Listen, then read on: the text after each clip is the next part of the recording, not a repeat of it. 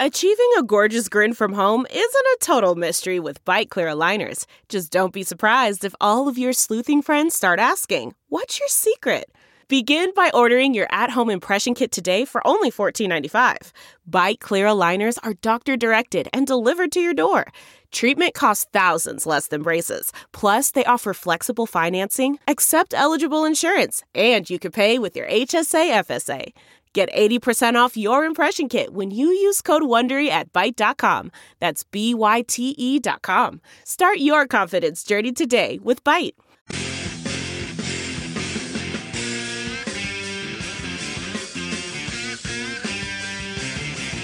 All right, welcome to the Chronic Podcast. I'm your host, Ralph Walbro.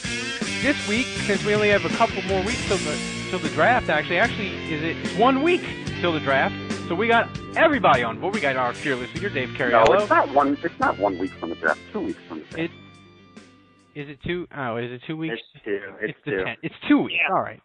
You're freaking me out because I'm like, I got a lot of draft picks to get to, and I was like, I can't sweep this all in 1 week. Once again, the lousy hosting rears its ugly head to take down our podcast. But there's our fearless leader, Dave. We have Andrew Jude from the Saints Nation and Kevin from Hakeem Drops the Ball. And when he feels the peons of the internet worthy, he writes us a power poll. When's the last power poll we had, by the way? I don't know, probably like 89? November? It's been a while. Oh my God! We probably need to have. I just got to find that right topic. Is all. That's all. Well, I think we need like a free agency power poll. You know, a re-ranking now that teams have done a lot of their free agent signings. I mean, at some point, Kevin ceases being power poll guy if he's just not doing it, right? Yeah, he does. I mean, this shit held. I mean, I've done 2. I'm going to do 2 mock draft posts, and that's like 2 more power polls than you've done in the last 12 weeks or 16 weeks, you know? Oh, okay. Let me tell you. All right, look. I'll fucking come up with a power poll, and I'm going to put it in there, and I'm going to see if Dave's going to run it or not. All right. I'll come up with a power poll. Why wouldn't I run it? I don't know, because it'll probably be James Bond related. Jesus, he ran my Oakland Raiders draft pick, which I'm very proud of, has the lowest poll ranking of any draft pick of the mock draft. I thought it was very funny though. Well, that was glorious. If they thought my Raider pick was bad, wait till they get a load of my Dolphins pick. Which I mentioned the Dolphins for about 10 seconds, and then I just go into my wife's angry rants and hatred of the designated hitter. So I'm sure they're going to really enjoy that. But we're a minute in and we're already off topic. So it's 2 weeks till the draft. 2 weeks. 2 weeks. And Dave, I believe that the Saints roster is way weaker than people think. And look, as Andrew has said before, when they won the Super Bowl, Zach Strief was the third tackle. He was tackle-eligible guy. Now he's the best tackle on the team. This draft that they have is critical because they're in decline and nothing lasts forever. And if you don't believe me that nothing lasts forever, Roger Ebert, who you're not going to be able to read his reviews anymore and see him if you really liked him. And hell, Angela Hill's not doing the 5 o'clock news. So nothing lasts forever, people. So it's critical that the Saints have a good draft. So my question to you, Dave, is now that they've signed Jason Smith at tackle. Yeah, all their problems are solved. From the Hornets. What? The guy from the Hornets might be a better left tackle than the guy they signed. Might as well be. That guy's a colossal bust. But, Dave, as you look at this draft, what is the worst case scenario for the Saints, and what is your best case scenario? Worst case scenario is easy. They trade up, they draft somebody, and he sucks. Really. Best case scenario is, honestly, they just go ahead and get the best defensive player available. You know, the best case scenario is hopefully somebody like Ezekiel Ansah or Barkevious Mingo or somebody like that. Best case scenario is somebody like that drops. and the Saints can pick him up. But this could go either way. I keep hearing all the media people say like how this is like the most difficult draft to predict. So I think we're in for an exciting Thursday night for the first round. I don't think it's going to go any way. I don't think it's going to go how anybody is thinking it's going to go. There's always a few surprises. Well, there's always some stupid team who trades up and just blows everybody's mind. Well, Kevin, you said on Twitter that you are very pro trading down, I think. Yeah. And I declared myself. I am definitely pro trade down. I mean, look, I know Wang is driving the Bartavius Mingo bandwagon, and you know what? God love him. God love him for not only being excited about that possibility and bringing it up in January when nobody thought Bartavius Mingo would even be available at 15, or before anybody really started considering it. He's been driving the train forever, so he's been on board with that, and God love him for it. But I've always been one of those kind of guys that can we trade down? Can we get more picks? Can we hoard more shit? I'm that guy. I am the perpetual. We always need more shit. I'm that guy. So if we can get more picks. If there's some team that thinks that really wants to come up, and if they're willing to give us their pick in the first round and a third or an extra third, or if they want to somehow give us, switch spots and then give us their second, or give us, just whatever combination results in more picks for the Saints and the opportunity to add more depth. Because that's what the Saints need, and you just spelled it out right there with the bit about Zach Strief. And hell, that's the offensive line. That's the offensive line, where people always say, well, fuck, the offense will keep chugging along for a few more years. We got time on that. It's the defense that's fucked up. And then the reality is, hang on, there's fucking fissures. There's fissures on the offense. I mean, Drew Brees is so fucking brilliant that hey, I'm dropping fucking big words tonight, man. I read my Roger's Thesaurus before tonight's episode. Fissure, that's like anal fissure, right? Not quite. If I get a little bit too truculent, I apologize in advance. There's a Facebook page called where they give you the grandiloquent word of the day. Is that where you're getting this information from? Do you subscribe to the grandiloquent word of the day? Yes, Dave. I'm pretty sure anal fissure was the word of the day. No, I did not know that.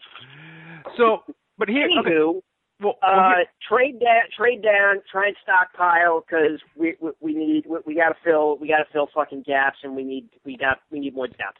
Well, okay, Andrew. So Kevin is pro trade down. I'm the freaking president of the trade down committee. So here's my question to you. And Dave brought up a great point. Is that this draft from like 15 to 45, you don't have any fucking idea how it's going to go because all the players are the same. So my question to you is, how far... I want to tell you a story. It's a story about a scandal, broken relationships, gossip, rumors, money, corporate rivalry, and a broom. A performance-enhancing broom. My name is John Cullen. I'm a comedian, podcaster, and for 20 years, I was a semi-professional curler. And I want to tell you the story about how a single broom almost imploded the 500-year-old sport of curling. We felt like we were bringing a knife to a gunfight. It's the story of a superstar and his fall from grace. Well, I was being dragged through the mud. It's the story of two brother entrepreneurs with a dream. I said, that's great news. It's a story of intrigue. I still don't understand why we want to keep his name secret. The full story has never been told, so I'm going to tell it. Broomgate, how a broom almost killed curling. It was a year I'd like to forget. To listen to Broomgate, search for Broomgate in your favorite podcast app. That's all one word, Broomgate. There's no distance too far for the perfect trip. Hi, checking in for... Or the perfect table. Hey, where are you? Coming! And when you get access to Resi Priority Notify with your Amex Platinum card... Hey, this looks amazing. I'm so glad you made it. And travel benefits at fine hotels and resorts booked through Amex Travel... it's worth the trip. That's the powerful backing of American Express. Terms apply. Learn more at americanexpress.com/withAmex. Are you okay with the Saints trading down? And what about this scenario? Is this scenario okay? The 49ers have, I think, a dozen picks left, even after trading for Bolden and getting Colt McCoy to back up Colin Kaepernick. If the 49ers say to the Saints, hey, Saints, we want number 15. We'll give you 31 and 33 for Kansas City. Take it. Andrew, do you take it, or is that too far to go? I say, who do I have to blow? The answer is Richard Simmons. I mean, do I need to elaborate? You know, look, even at 31 and 33, I mean, I've been a long proponent of liking Kenny Vaccaro, and there's a chance he could drop that low. I just don't think at 15 it's very likely. I think Mingo's going to be gone. I even think Jarvis Jones, with his checkered health, is probably going to be gone. I think the only chance I think the Saints really have of landing one of the elite guys, when we talk about Ansah and Mingo, Jones, Deion Jordan, guys like that, is if we see quarterbacks go in the top 15 and or top 14, and I'm not really sure how that's going to play out. But obviously we hope Geno Smith goes top 5. Then we hope that puts pressure on someone else to maybe move up and get Matt Barkley. And so would Buffalo take Nassib? Is Buffalo really going to draft that guy from Syracuse that I didn't even know existed until Monday Morning Quarterback? When I read Peter King's column? I sure hope so. But, I mean, seriously, we should have a party, basically for every single quarterback that's drafted ahead of the Saints, because that's just dropping another player down the board. But, if it goes according to how I think it's going to go and it's just one quarterback that goes, then I don't see a whole lot of difference, Ralph, between dropping from 15 to 31. And honestly, I don't think there's going to be a left tackle. And I still think even with the signing of the Hornets player with the bad rotator cuff, who should be a pretty good left tackle, I still think the Saints probably need to help that position with some more depth. So I don't think Lane Johnson's going to be there. And so I think if you scale back, then you get better value at 31. You get a tackle that's actually a good pick at 31 as opposed to a huge reach at 15. And on top of that, you get another pick at 33, 2 picks behind. So, I mean, if you're the president and Kevin's the vice president, I guess I'm the treasurer of the trade down committee, but I'm all for it. Well, I'm so in favor of a trade down. I would even take a deal with San Francisco if they said, hey, Saints, we'll give you our first-round pick 31 and our pick in the second round, which would be 63, and maybe like another pick in the 4th or 5th round, because I just think the Saints, they desperately need an infusion of talent, and they need that second-round pick. And, Goodell took it from them, and I think the value at 25 is going to be the same as 60 in this draft, because it's just not that good a draft. And to me, when it's not a good draft, a draft pick is a lottery ticket anyway. I want as many tickets in the top 60 as I can get.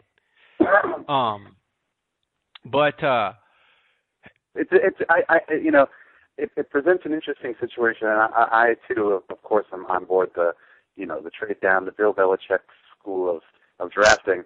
And it's an interesting situation, Ralph, because you say that you think they need as much talent as possible. I disagree with Andrew in so much that I think somewhere there's going to be some hitch, there's going to be some surprise in the top 14, and I think that one of the names that we've been throwing around that we all like is going to be available, whether it's Jarvis Jones or Ansah or Mingo.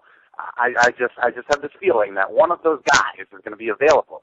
And if that's the case, then it's interesting because the Saints are in a situation. Well, should they just take him? I mean, he's a known commodity, and one of them will probably be a very good player. So should they take him, or do they use him as bait to trade down? Either situation has its pros and cons. So I think if that was the case and that was the situation to happen, I would say it's a tough decision for the Saints. Now, if all those guys are gone and there's nobody that really wows us at 15th overall, then I say definitely trade down. But if, you know, a Jonathan Cooper or a Jarvis Jones or, I don't know, maybe Ogletree, you know, or Deion Jordan or one of these guys that have all been projected in the top 10, 15, you know, if one of those guys happen to slide down to the Saints, then I think they're in a predicament. Do they take the guy who's supposed to be really good and maybe he's a good value at 15, or do they try and use him as trade bait with somebody lower than them who maybe really wants that person? So, you know, I think it. Oh, Dave, I absolutely agree with what you said, and I think if you're in the Saints war room right now, my guess is they have 7 guys on their draft board where they're like, we think these 7 guys are going in the top 14, but if any of these 7 guys drop to 15, we're taking them. And if all 7 guys are gone, like we think they're going to be gone, then we entertain the trade. You know, the trade. Let's get on the phone.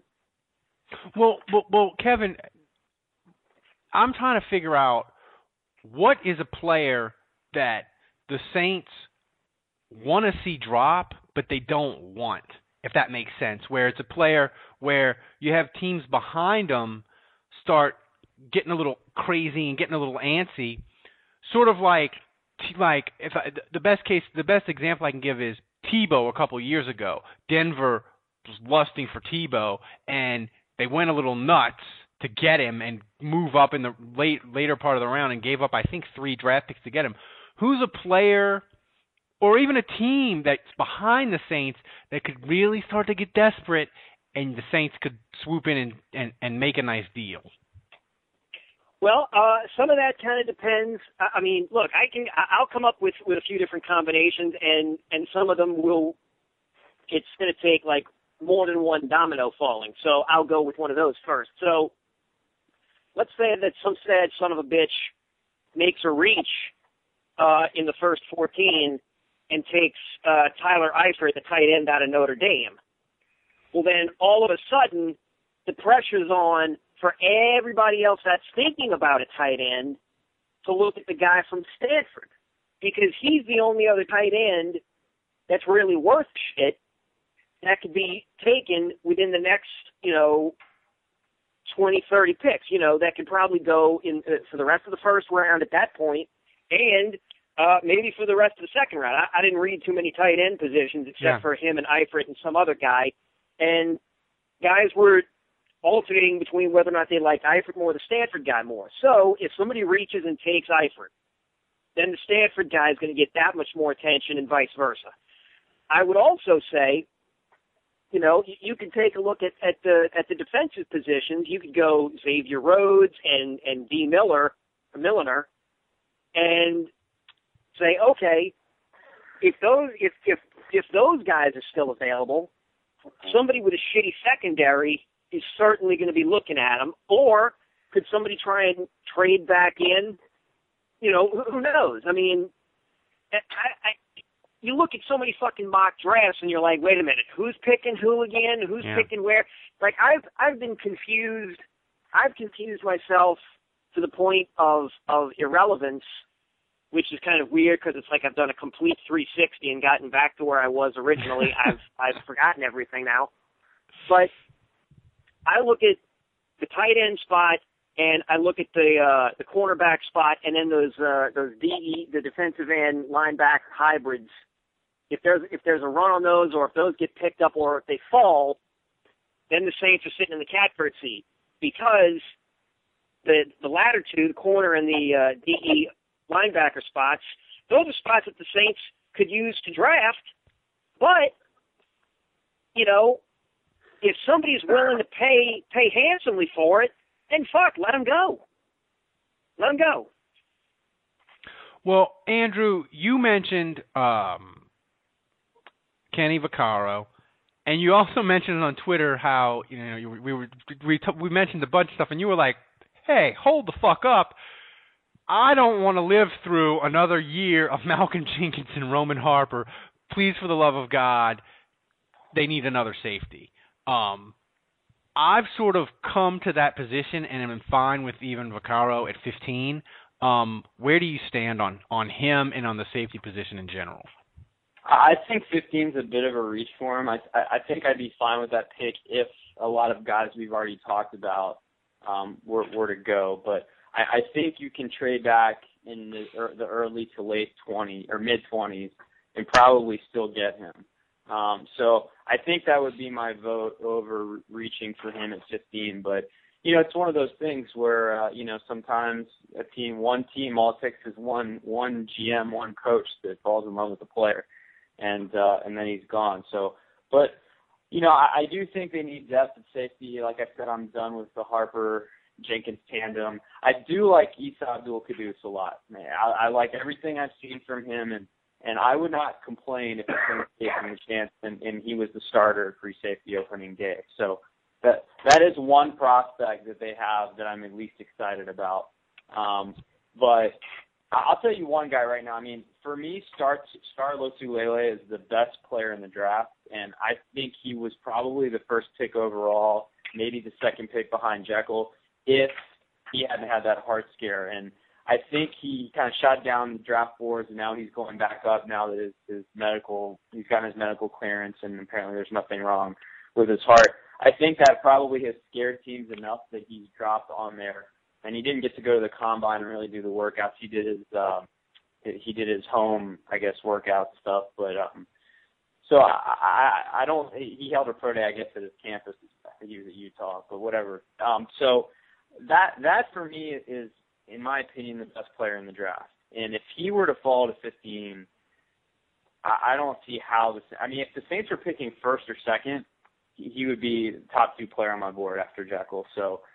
If he falls to 15, I feel like the Saints have to take him. I think a safety makes sense at some point in the draft if they can find a guy that they like that can at least give Harper and Jenkins some competition along with Abdul-Quddus, and maybe in year one. I mean, can I stomach another year of Jenkins Harper? Not really, but I'm probably not going to flip my wrist either. So. If you can get a young guy in there that you can develop, and we have to suffer through one more year, but he won't be back the following year, then okay. Well, let's get some young guys in there now and start developing them. As far as the question you asked, Kevin, about who I'd like to see drop, I think the main guy is, and I think it's going to depend on where Star Lotulelei goes. But if he goes early, that could drop Sharif Floyd. And if one of those two guys drops to 15, Sharif Floyd, I'm less convinced he can be a good 3-4 nose tackle. But if he drops to 15, then that's a defensive tackle that everyone's going to want, and I think the value of that 15th pick skyrockets if he makes it that far.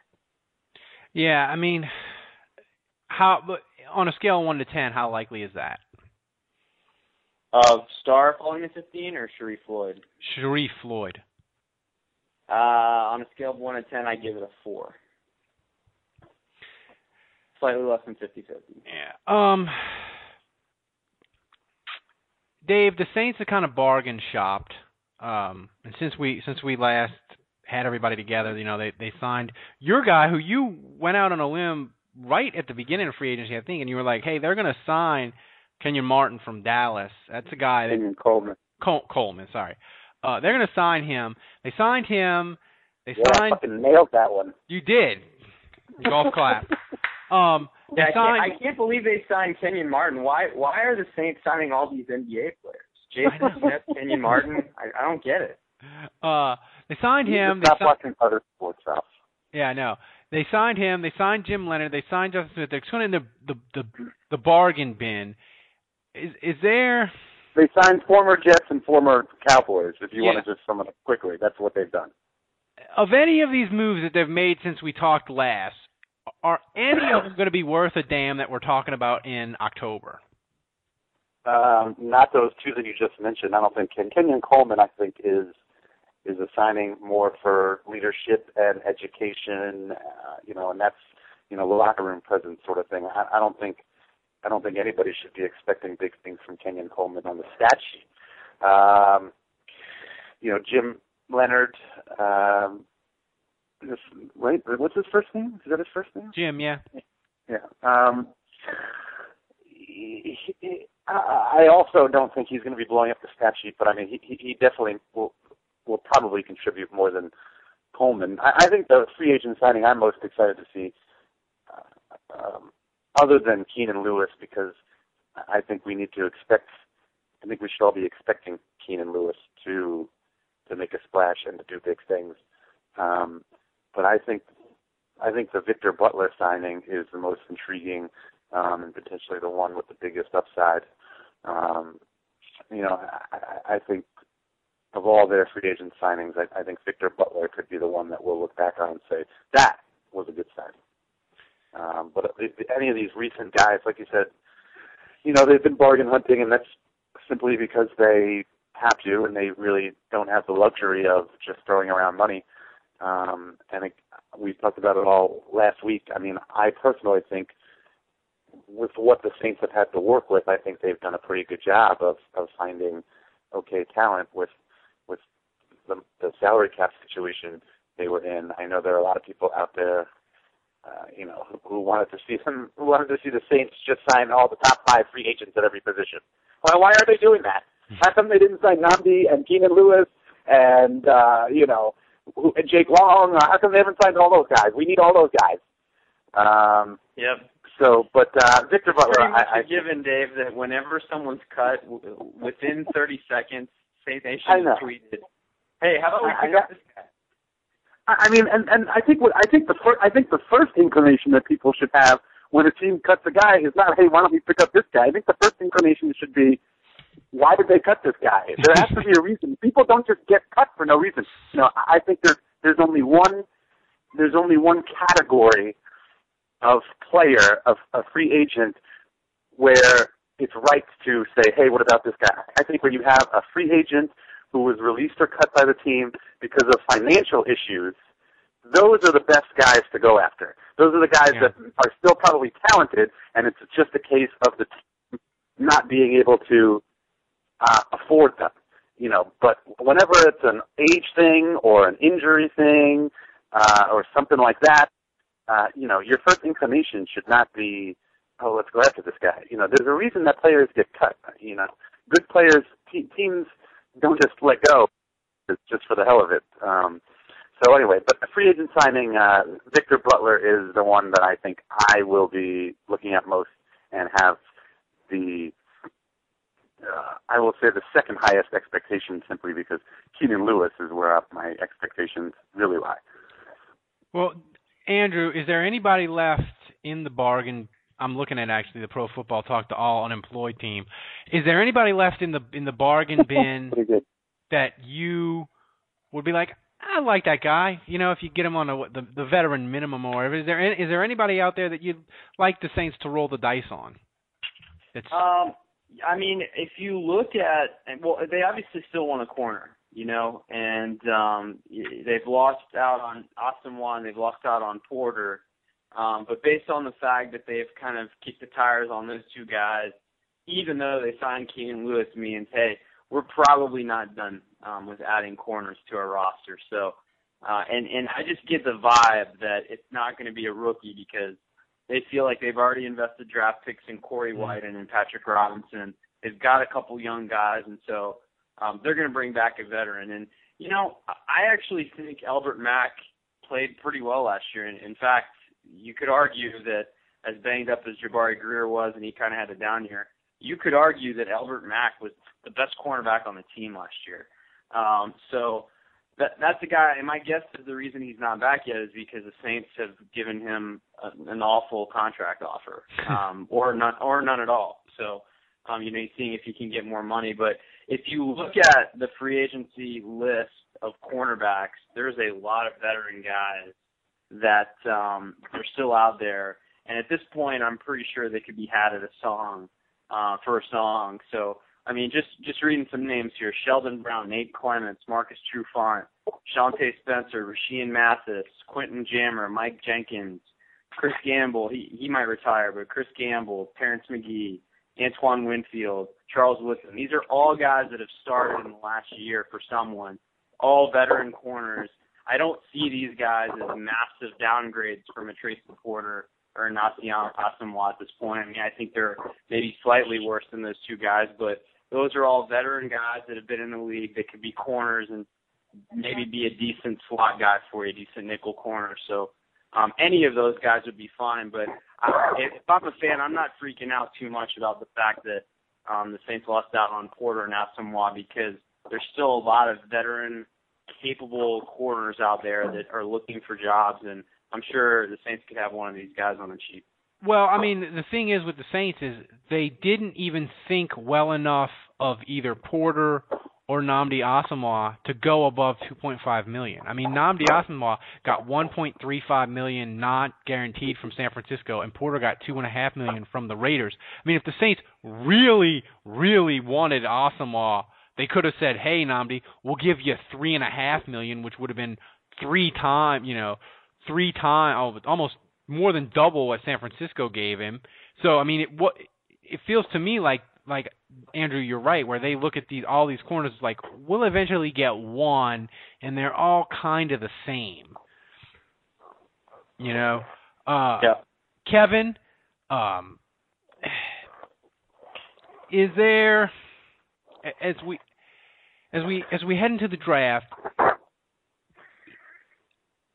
and we've mostly talked defense, but I'm going to say I'm more worried about wide receiver with the Saints than a lot of people, because I feel like Henderson's gone. Colston... No, he's not. No, he's not. Well, I mean... He hasn't been signed by another team. He's probably not going to get signed by another team. So I think the most likely scenario is the Saints are going to keep him at a very low rate. And I'm going to be very happy about that. But do you think he has anything left, Dave? I feel like he's kind of... Yes, every fucking year I have this goddamn conversation. I think every Henderson... every fucking year, trade Devery. Let's fucking trade Devery. Devery's fucking gone. Yeah, he's still on the fucking team. So shows how fucking much you know, you jackass. I'm not talking to you, Ralph. I'm talking about the Royal Saints fandom. Devery Henderson, fucking book it now. Devery Henderson will be on this fucking roster starting next season, week 1, and he's going to contribute. And there's going to be at least one fucking game where everybody's like, God, we have fucking Devery Henderson. He caught that 95-yard touchdown. And he's not that, it's amazing. I feel like he's like the new Reggie Bush. He's just so divisive. People either like him or they don't like him, and there's really no in between. Devery Henderson will be on the team. He's going to be fine, and I'm happy about that. I have been one of the biggest Devery Henderson supporters until last year. I feel like why? I feel like he's his breakout moments are getting less and less and less and less, and I think the Saints, Dave, I think they've moved on. I could be wrong. We'll see. And I feel like if the Saints have moved on and they don't bring back Devery Henderson, I'm scared to death of having to count on Nick Toon and Andy Tanner and Joe Morgan. So, Kevin, I feel like if they're going to move on from Devery Henderson, I feel like they need to do something at wide receiver in the draft. Okay, so what round? I mean, clearly not the first round, and depending. I mean, let's just pretend that the Saints make no deals and they're taking everything as is. So clearly not the first round. So what? The third round at the earliest? Yes. I'm not a believer. I wasn't a believer in Nick Toon. I'm obviously than the rest of the three of you. I'm more worried about wide receiver. So yes, the third round is where I'd be more than okay with them doing that. Just FYI, among Saints wide receivers, Devery Henderson had the third most.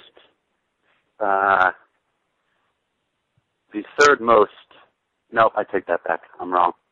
He had the third most catches. He had the third most number of catches. Dave, I don't want you using facts to get in the way of my argument. Behind Lance Moore and Marcus Colston. Basically, in order, your number of by number of catches, you've got Jimmy Graham, who's a tight end, so he's not a wide receiver, Marcus Colston, Darren Sproles, Lance Moore, Pierre Thomas, and then Devery Henderson. He still gets used. I think he's quiet, I think you're right, Ralph. I mean, he's not making those big, giant plays all the time. He only had one touchdown. But I still think he's usable, even if he's I think best case scenario, he stays on the team and he's the worst receiver we have. Yeah. I don't know whether that's going to happen or not, but I just think, again, every year I mention this, but Sean Payton's system is so complicated. I think having an extensive knowledge of the system and knowing where to be at all the right times and all that, I think that goes a long way toward how the coaching staff feels about their receivers. And so if you've got a guy who's less talented than another guy, but he knows everything inside and out, I think he winds up being more valuable. No, you Kim Jong-un my argument, and you evaporated it with a nuclear bomb. We'll just call that. Why did the chicken cross the road? I don't know. To get away from Kim Jong-un's nuclear weapons. They've put out an alert for the middle of the ocean.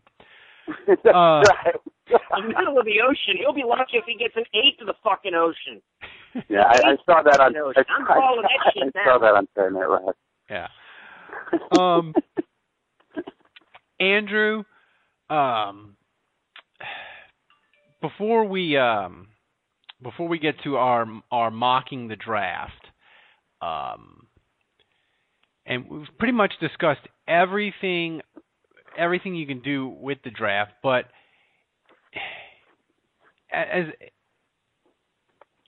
do you like the draft on Thursday night? Do you like the draft on Thursday night? More so than Saturday, all day. Absolutely. I love it. I like that it's spread out a little bit more. I just remember that when the draft used to be just Saturday and Sunday, it was an all weekend affair, and my wife absolutely hated me because I stayed planted in front of a TV the whole time and didn't really do anything except maybe munch on a bag of potato chips and just stare at the TV like a zombie for days on end, or for hours on end for 2 days. So that was a little too packed for me. Kind of took away from my weekend. And now that I have a kid, especially, Thursday night, it's after he's in bed, and I can just focus on it and only really kind of dial in for a couple hours, and the first round's done.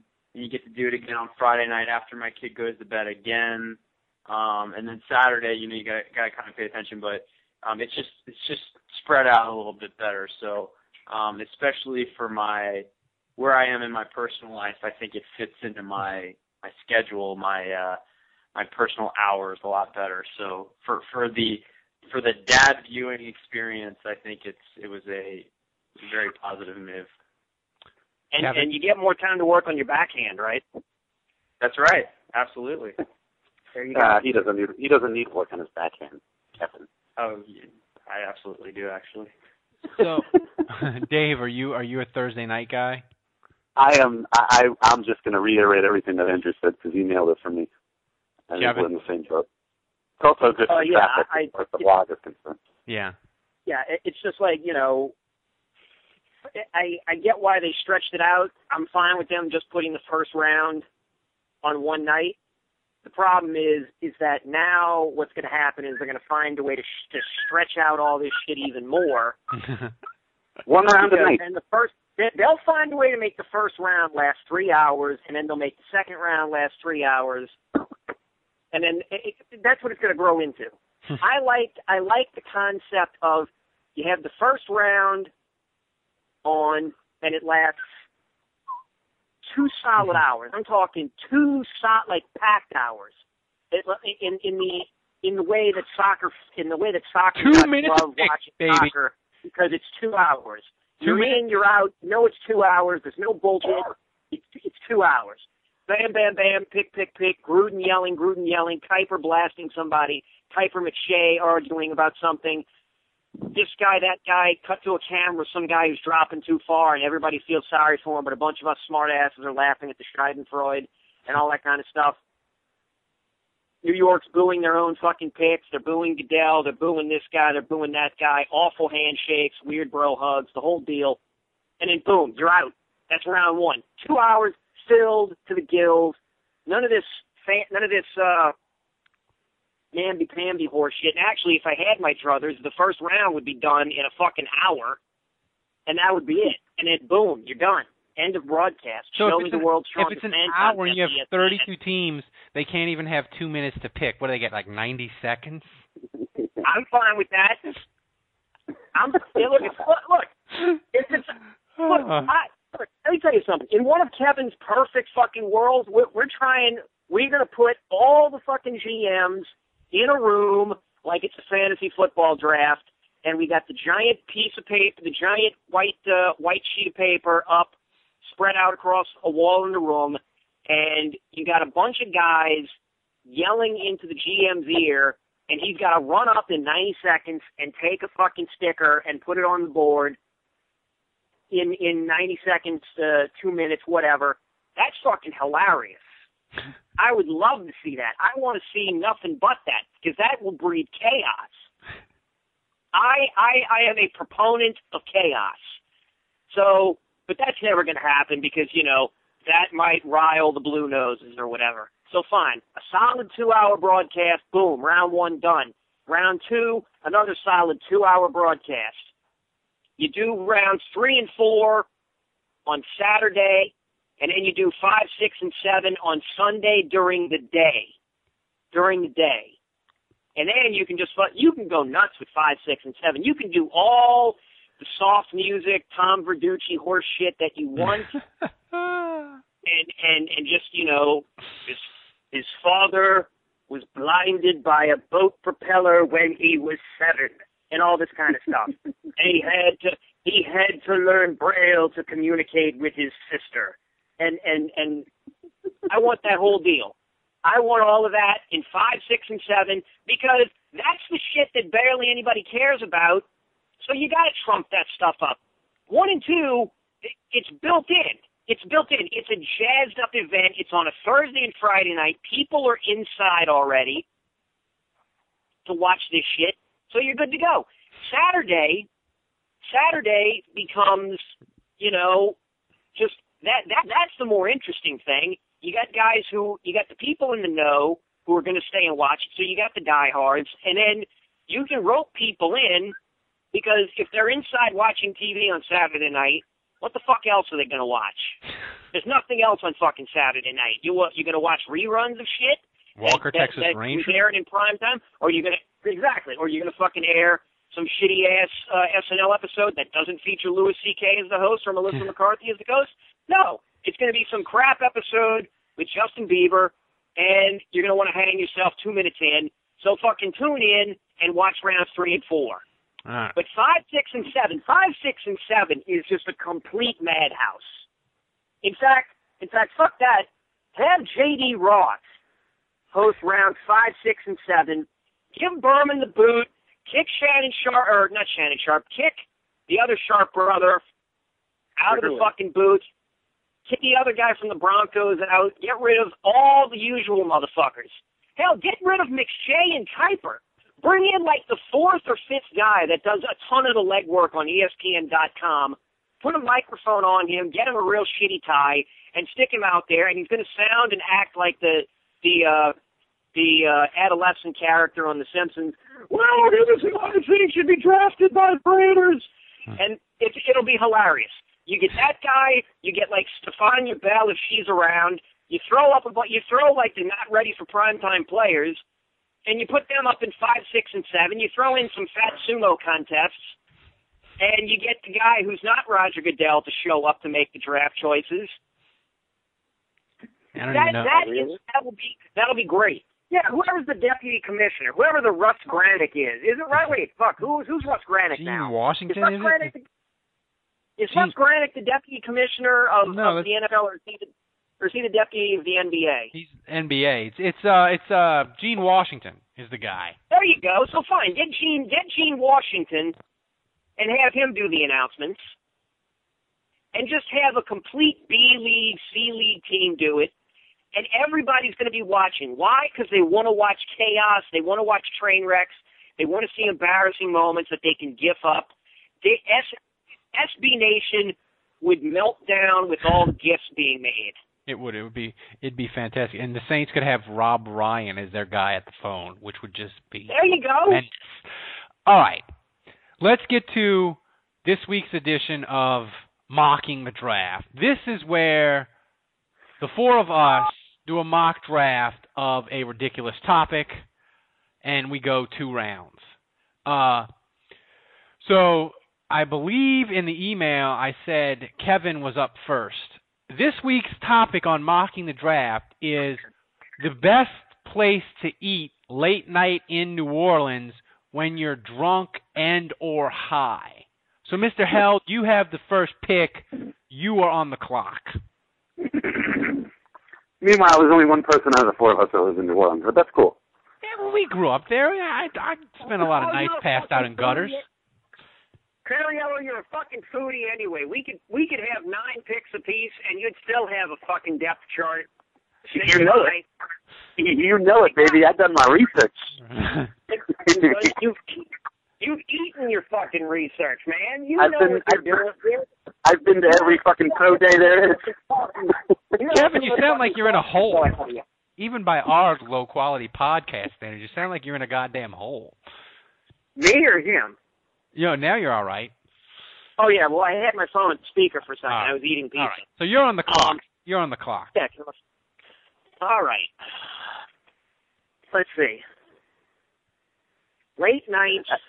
I also think we need to have, like the real draft, and we need to have a time limit here, particularly for Kevin. Kevin, you... Kevin, you can trade down. Kevin, trade down to me. Because I can fucking talk. Look, I can talk myself down for... Yeah. Kevin, you got... Actually, you know what? Hang on. Fuck this. I got the great fucking pick. I got it first right off the bat. If we're talking late night and you're fucking drunk or hammered... Now, let me clarify. Does this have to be New Orleans City proper, or can it be the GNO? It can be the GNO. Okay, fuck all y'all. I just won this motherfucker. No, you didn't. Go ahead. Morning call beignets in Metairie, in the fucking strip mall, right by Lakeside. That shit was my bread and butter back in the day. That's a solid. That's the bread and butter. Those beignets beat me out of Cafe Du Monde. You said late night. Yeah, this late night. Yeah, this is exactly why we need to have people that live in New Orleans. There's now a morning call in City Park, asshole. Well, that's all right. That's all right. So that's a solid pick though, Kevin. All right, Dave, you are on the clock. I'm going to leave the one that we talked about earlier for you guys, because Ralph, you may be using this one. I'm going to pick a no-name guy out of a small school.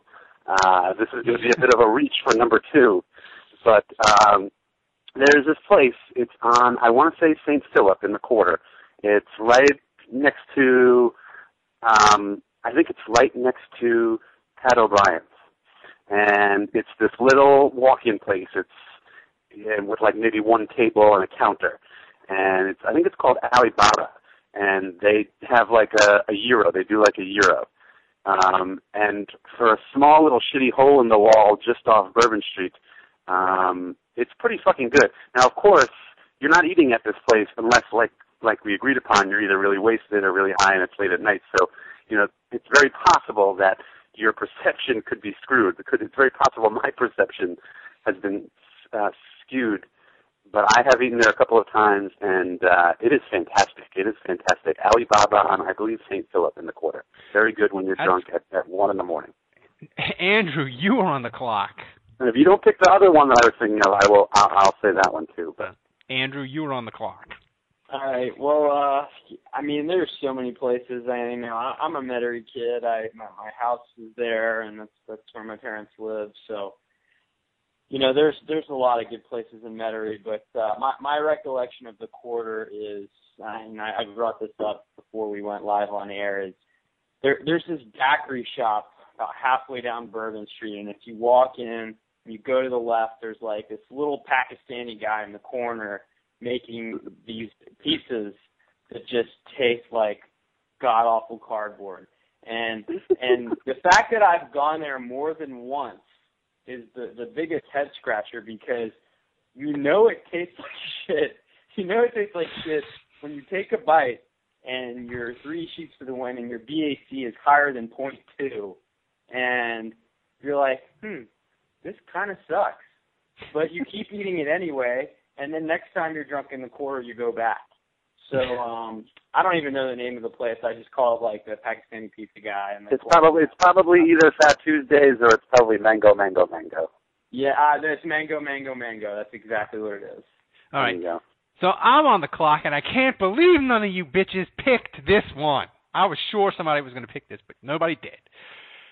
You got to eat when you are drunk and or high in New Orleans. F&M chicken fingers. I've never had them sober. I've never even had them when I'm conscious and can function. So in my brain, they're delicious. Well, that's ironic, because I think at F&M is by far the most popular thing.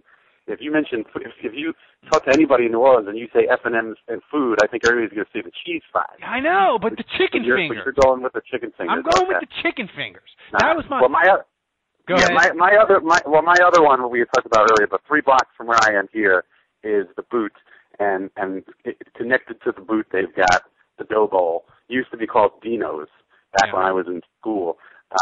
And they've got a little walk-up window. You just walk up, you get a slice, which is rare in New Orleans. I think there's only maybe one other place in New Orleans that does that, where you can just walk and get a slice of pizza, not to buy a whole pie. But the owner is from New York, and I'm from New York, and I am a pizza connoisseur. And while it's not as good as New York pizza, I will say that it is the closest to a good old big fat New York slice of pizza. And when greasy, and you fold, the kind you can fold up and eat up. And when you're wasting, the college kids, all the Tulane and Loyola kids. When you're high, it's fantastic. Oh, yeah. I think it's like the best pizza you ever had in your life. But I go there for lunch sometimes, because I just walk down the block. Andrew, you're on. That's Dave's pick for the second round. Andrew, you are on the clock with your second pick. Oh, I have to pick twice? Yeah, you have to pick. Oh, fuck me. All right, this is falling apart. This segment. I mean, I don't know.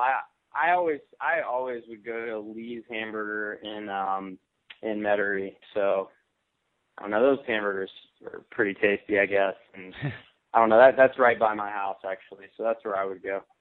How many Lee's hamburgers did you eat with a blood alcohol level above 0.5? Dude, Lee's hamburgers are huge. Have you ever had one? Yeah, but I mean, how many times did you eat a Lee's hamburger with a blood alcohol level above 0.5? Oh, countless times. Countless times. That's a good choice. I mean, every time I was drunk and wanted food, when I was over 18, from the ages of like 18 to 25, pretty much once a week. Kevin, you are on the clock with your second and final pick. Oh, don't say Cafe Du Monde. No, I'll reach through the internet and punch you in the balls. I'm not taking Cafe Du Monde. I am not a fan of Cafe Du Monde.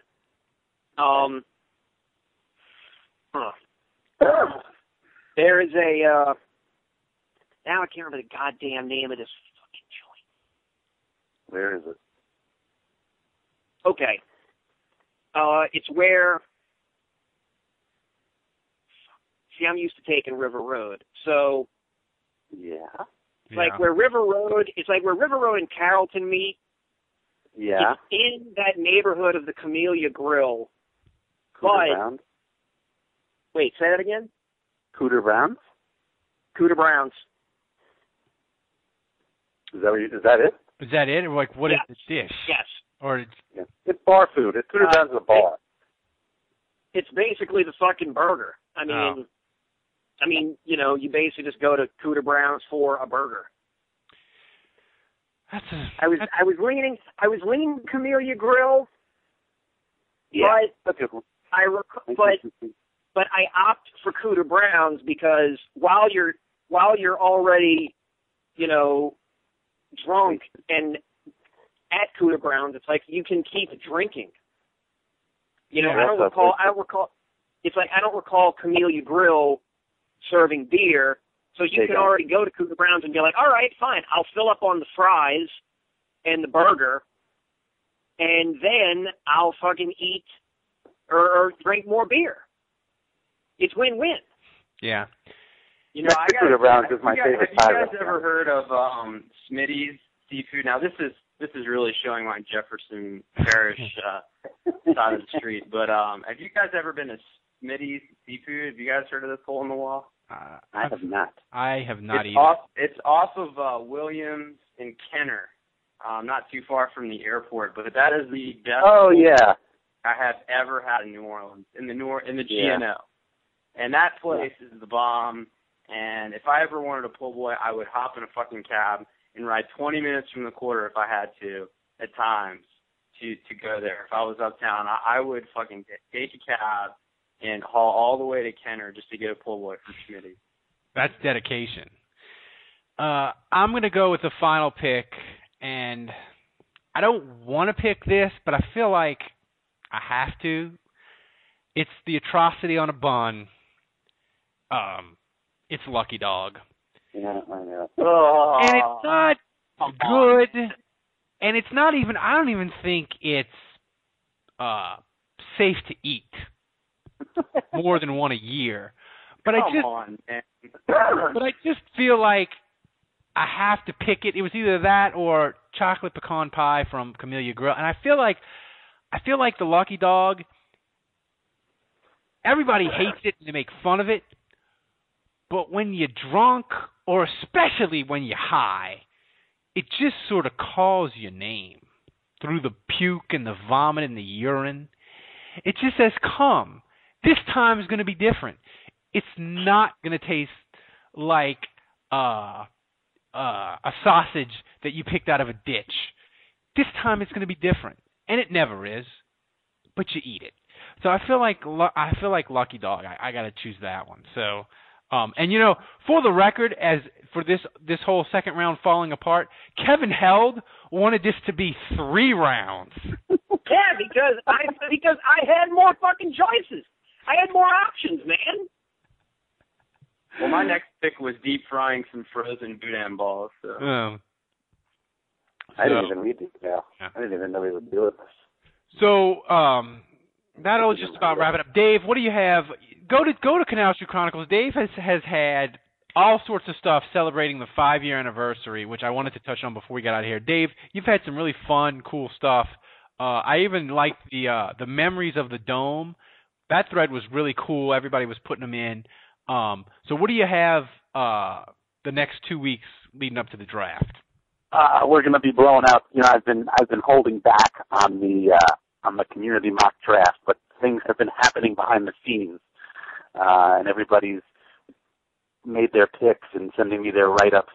So I kind of focus this week on the 5-year anniversary and let everybody write their own thing. I may do one more final post maybe for tomorrow or Saturday, some of my favorite moments, the best of the best of the best, kind of thing from Canal Street Chronicles. I may or may not do that, but starting next week, we're gonna go hard and hot and heavy with the mock draft, community mock draft. We'll probably have to do 2 picks a day, but I think that'll be a good lead up to the draft. I may or may not. We might do a thing where maybe the community we put together a Saints, like a big board, and we basically have a poll and we rank each draft prospect and sort of put together a list from 1 to 20 or 30 or so, as far as who Saints fans would like to see the Saints take in order. So we may do something like that too, put together a mock draft big board. But other than that, we're going to be pimping out the draft stuff as we get closer. Yeah, and I just want to pimp myself. I picked for the Miami Dolphins, which it really was just me transcribing what my angry wife tells me about the Dolphins. So people, I'm sure, will hate it, and I'll get about a 30% approval rating. So I'm excited about that. And go to Canal Street Chronicles, go to Saints Nation, and read Andrew's stuff. His stuff is great as well. And like we said at the beginning of the show, whenever Kevin deems to grace us with prose. His stuff is really good too. He'll probably have a power poll right around September 1st. Christmas. There you go. Christmas 2017. All right. On that note, hopefully North Korea won't fire a nuclear missile, and we'll be able to join you with our draft preview extravaganza. Until then, people, so long.